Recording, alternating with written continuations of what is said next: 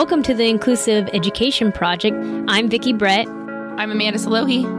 We're two civil rights lawyers on a mission to change the conversation about education, civil rights, and modern activism. Each week, we're going to explore new topics which are going to educate and empower others and give them a platform to enact change in education and level the playing field. Hi, everyone. Welcome back. That was you starting. I said that, well, I'm going to have you start. What? Have you start. You start with a hello. I was like pointing at you. I was like, ah. Oh, this not being in person thing, just our intros are... All sorry, guys. Sorry. What a year it has been. It's insane to me that Logan is turning 1. That's right. Pretty soon. Yeah. And it's wild. Yeah. And that comes with it, are you having a birthday party? Are you doing this? Are you doing that? One of my friends, her daughter turned 1 in July, and she just decided to do a little family trip, just the 3 of them, which I thought was a good idea. It wouldn't be what she wanted it to be anyway, with her family who's from out of state and things like that. So I thought that was a really good option. Yeah. I mean, by his first birthday, he's been on so many flights. Like, I thought about doing like a trip, but I mean, we've done a couple. So, yeah. I did want to celebrate. I mean, it's so weird to me because I was pregnant pretty much the entire pandemic. I mean, right. I only had like 2 months before things shut down, being pregnant, being in the real world. Right. And then we've had his first year basically almost all shut down. I mean, things have opened up more, obviously, over the summer, and things have gotten better. But so, I mean, I see it as it's not just a way to celebrate his, year, but us, of course, yeah. that we made it a year. Like, I think I need a little celebration that, I was working from home with him all year. And I think we all could use a little celebration after this last year, right? Oh, yeah, no, definitely. I mean, that's how I felt. And Blair's first year was not in the pandemic. I was like, this is more for me than for anyone. I mean, isn't it anyway? Yeah.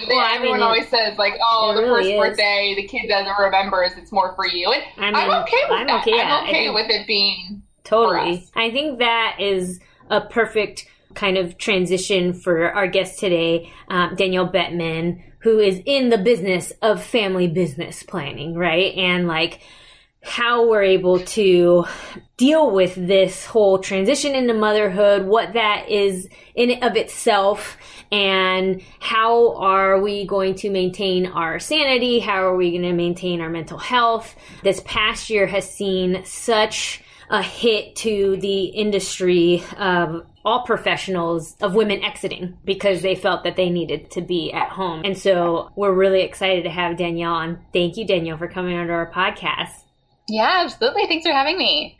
So Danielle, tell us a little bit about yourself and why this area of motherhood, and you also have a podcast, Failing Motherhood. What kind of drove you to or inspired you to get into this line of work? Yeah, so I went to school to be a preschool teacher or elementary school teacher because I just loved kids and I thought it would be a great way to have a lot of options outside of or after college. And I went to University of Nebraska where they really combined birth through 3rd grade, everything in between. And so I started teaching at a school right out of school. That was a Head Start, early Head Start program. Loved it, and just realized how much of what is wiring these kids happens outside the school doors, and it really happens at home, and the parents are the most important critical component. And when they are on board, then, the outcomes for kids just skyrocket. So I had the opportunity to be a part of a new partnership that the school had with Save the Children to do home visiting. So I did that for the next 4 years. Nice. For a program called Early Steps to School Success. And it was such a blessing. It was so rewarding because the families were really curious. They welcomed me into their home like a new member of their family. And I got to spend an hour every single week, playing with the kids, but also really connecting with the parents and bringing them books to read with their kids, connect them with resources, and just be able to talk about their kids and how they're doing and answer their questions. And so when I had my 2 girls back to back then, they're 15 months apart, which I don't recommend, by the way. Yeah. bowing down to you. My goodness. Yeah, 15 months. It was a blur. The second one was a C-section. It was not ideal. But after I had them back, and I ended up taking some time off, working part-time and just kind of figuring things out. And then I had that midlife crisis of what do I want to be when I grow up again? Yeah. And I really just wanted to work with families, where it's ground zero. And especially in the early childhood years when, all of that development is just like laying the groundwork, installing their subconscious, all of that stuff is getting wired up. I really wanted to be there and be able to help where families need it most, because parenting is just the hardest job in the world. It just Absolutely. is. And every kid is so different. Every situation is so different. I just wanted to be able to be a voice of reason and, help parents feel validated and acknowledge their pain and be able to be a resource. So I started my own business called Wholeheartedly, which is just one-on-one parent coaching, specifically for families with kids age 1 to 7 that have a strong-willed kiddo behavior, that there's the traditional tools of rewards and punishments just aren't doing anything, and they're at their wits' end patience-wise. So that's where I come in, and we work one-on-one for 4 months to really just lay a new foundation overall of like the family's culture and getting on the same page and extending their patience and finding new positive discipline tools that are more positive, more gentle, and that's what the family's looking for, and just really feel like they can boost their confidence, that they know at least a little bit of what they're doing and feel like they can be proud of their parenting for a little while, because it's such a hard thing. We feel like we're failing most of the time, and that's where my podcast came from. And social media doesn't make it any easier, because it's you get so many people saying, you need to do this and you need to do that. And it's like, I was talking to a friend who's got a son the same age yesterday, just about like how like all the things that they say you're supposed to do in a day. How do you get it all in when you're also like, we've been transitioning to solid food the last couple months, and they're like, doctor's like, yeah, you should do 3 meals and 2 snacks and then 3 bottles. And I'm like, how in the world do I fit this all into one day? It's not possible. Like, I can't. And then to think about like playtime and everything else and reading books, and it's the next thing you know, you have all these Instagram accounts that are telling you to do, and then if you add it all up, you're like, there's not 40 hours in a day, but okay. Yeah, it all sounds very unattainable. Absolutely. And I think what's interesting, the overlap that we had seen when we had connected professionally, right, through a networking group, was that a lot of the techniques and gentle parenting, I think people just don't even understand that in and of itself. It's just like, oh no, like, well, I got smacked on the bottom and like I turned out fine. And it was like, it's more of a whole kind of perspective of the child and really wanting to get curious. And I think for a lot of the families that we connect with, they open up their lives to us. And yes, we are able to get in and see what's happening at school. But we also sometimes introduce all the private therapies and therapists that the child has that the district may not necessarily know about, or that they're not super engaged with, and try to get everybody. It takes a village, and it all interconnects. And there's been recent cases in different states that we can use here where if behaviors are happening outside of the school, the district has an obligation to address those. For so long, and even prior to that case, districts couldn't do this, but they'd always be like, well, just get them to school and we'll provide the services and it'll be fine. And it's like, that the problem is they're not going to school. So how are you going to help, right? And now, the obligation has been solidified. And I think, where you come in and really get the parents to not feel so overwhelmed is similar to what we do as well. What is it that, so you had obviously said that, parents oftentimes come to you when they may have a strong-willed child, or what they're doing they feel isn't working. Is that pretty much the main kind of complaint, if you will, that parents come to you, or that's just a variety of reasons? Yeah, it really is just them identifying that they want to do as well as they can in this parenting arena, and feel like they are coming up short, that they know with more tools they could do better, or with more patience there's more capacity to be able to provide for their child, and they know that they hate the person that they're being because, it's just not there. And they also have a partner that is on board with growing in this area. It's kind of like, signing up for some sort of self-development. It's, like identifying that we're a little bit at rock bottom here, and we've tried everything that we know of, and that's not working. So clearly it's time to seek out an expert. And that is a really hard place to get to as a family, because you are in survival mode. You don't even know what resources are out there. Right. And to be able to have the forethought or the intentional conversations that say, hey, this is not where we want to be, and we're on a track to somewhere that we don't want to be down the road, and be able to kind of like hit pause and zoom out and really be intentional, and then be able to trust and reach out to a stranger and ask for help with parenting has its whole stigma of its own, because we think we should just know how to do this and figure this out, and it should come naturally, and we're, for the experts of our kids, and we clearly should be able to figure this out. And that's just not true. We didn't come to this full level of like enlightenment, mastering all emotional intelligence and being able to truly know where the line of kind and firm boundaries is, and exactly what to say to get your toddler's shoes on and get out the door. Like, we did not come with a full package deal through pregnancy. So being able to be at that place is really where I find my clients, and they're just saying, I want to have more patience. I want to figure out more ways to get cooperation in a way that doesn't make me feel like I hate who I become, or I use these desperation tools that just don't even feel good, and they don't work anyway. And I want to do that with, a team effort, united front as a parenting, partners, so that we can really do this together and have a foundation where we don't feel like we have to keep reading parenting books after this. We just feel like we have the perspective and like the practical application implementation part of it that is so hard to come by, with that accountability and support built in that makes that happen. So it really is kind of like identifying, I need to lose some weight. Do I take a diet pill, or do I like hire a personal trainer, or go on like, some sort of like a nutritional accountability program? That's like that for parenting. Yeah. Well, and I think having both parents on the same page is really important, which I've definitely found in the last year. So we get the benefit of like having so many amazing guests on our podcast that have taught us so many different things. And I'm constantly thinking about the things that we've been taught about, the language that we use, and even like stuff that we recommend in like IEPs of like trying to use positive reinforcement, not saying, no, don't do this, but hey, why don't you do that? Right. And I'm constantly thinking about that, even though, Logan's still really young. I think about that all the time, and the things that I've been taught through our amazing guests.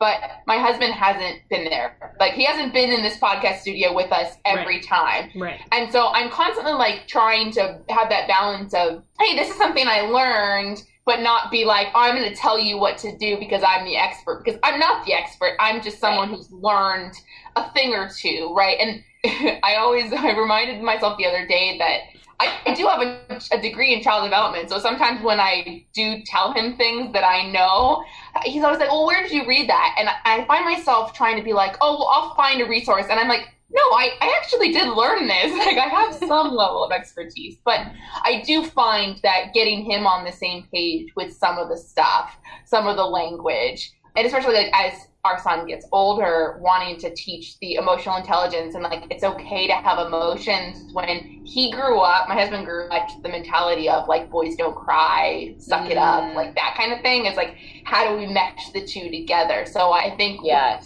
you do is amazing. I think so many families have that, where you might have two different perspectives, and getting that to mesh is important.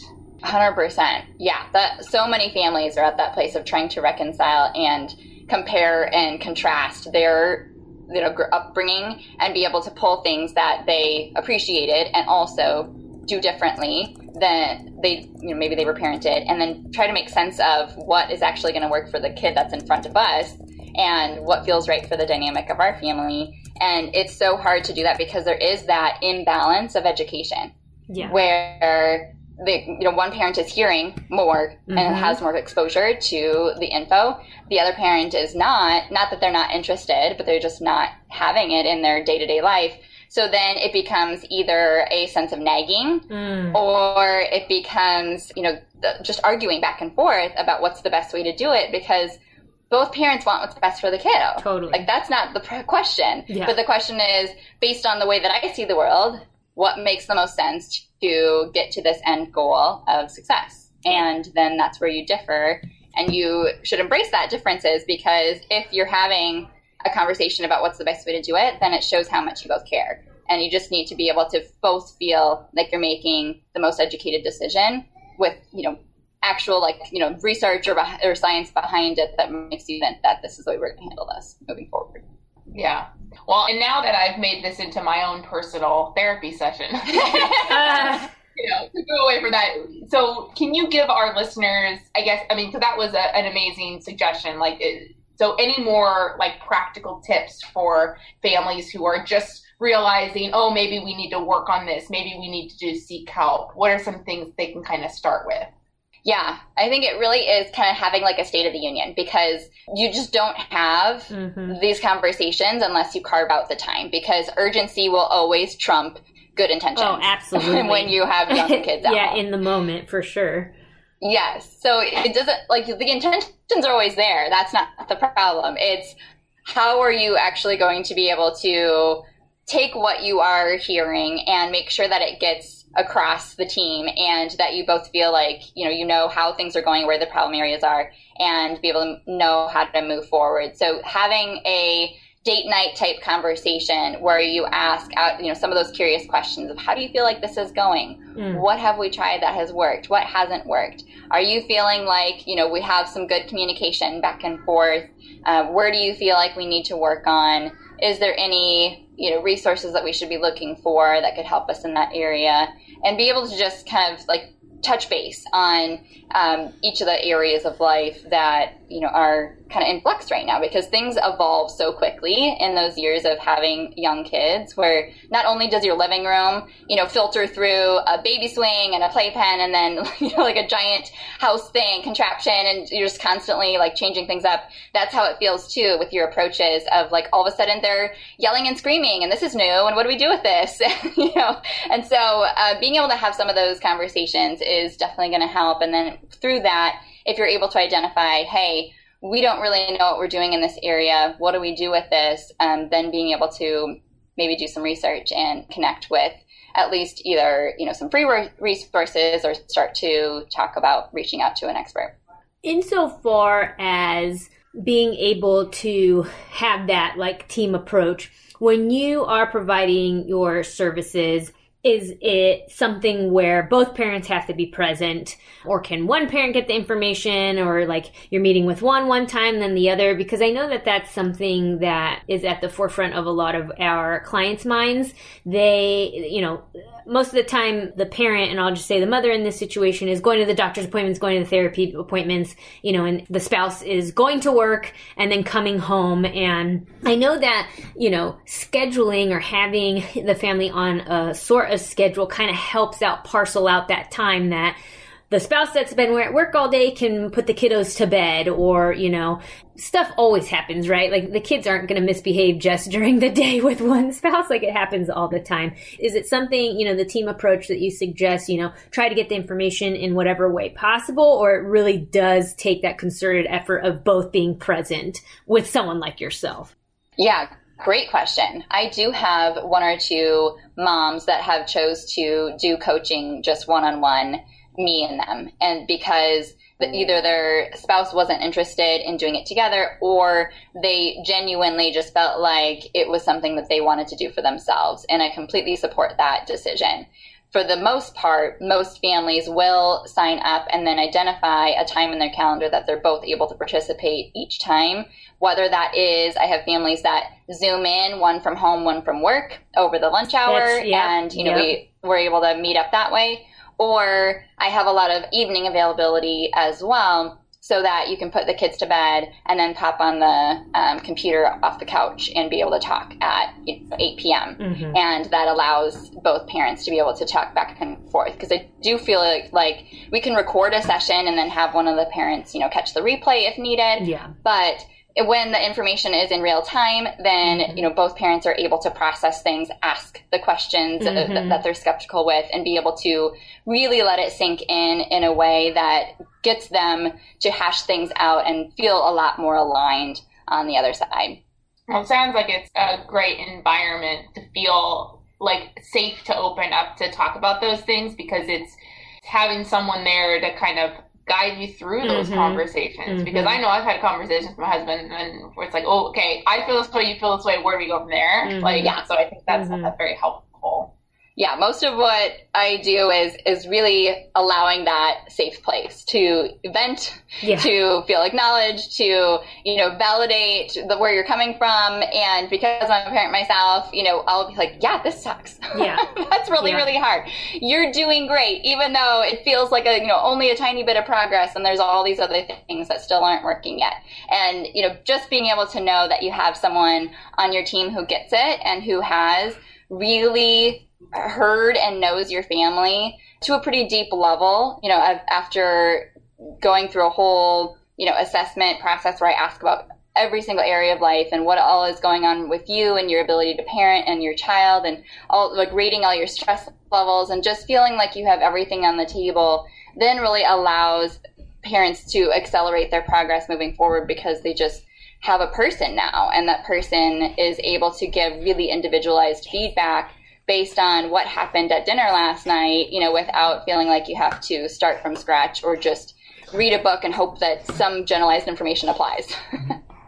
Yeah, generalized information is out there. There's so much of it. But it's hard, especially like when you're in the moment, to be like, okay, how am I going to apply this here? Like, you can get tips and tricks all over the place about how to, for self-care in the moment. But like when you're in the heat of that moment, it's not as easy to just be like, okay, let me pull from this. Some of it does take practice too. Yeah. So it really is trying to strengthen a muscle that you didn't have before. Totally. And I think also acknowledging that a lot of parenthood is a lot of your own frustrations and how to manage that. And so that's why when you talk about not necessarily just self-care, but just your mental health and literally keeping your sanity, it is kind of, checking in with yourself and just being like, why is this so frustrating to me? And it's like, oh, well, we're going to be late.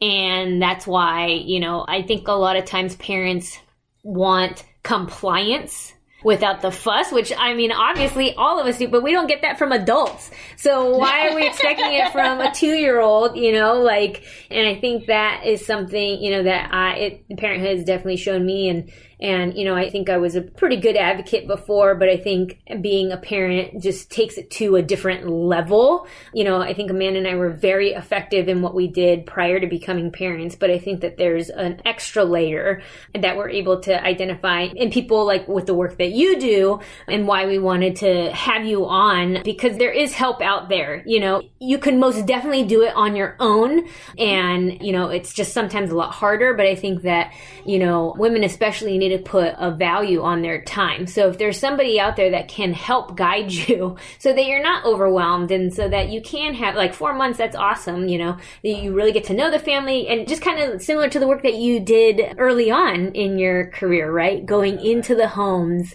kind of seeing what the families are and how that helps the child in all other areas of their life. So we're just thrilled to have you on, because I think it's an important topic that, may be taboo or people don't understand, and why we wanted you to come on, because you're very approachable, and it sounds like the techniques that you're able to share with the families are not only research-based and evidence-based, but actually work in your own experience and in the lives of the families that you've helped.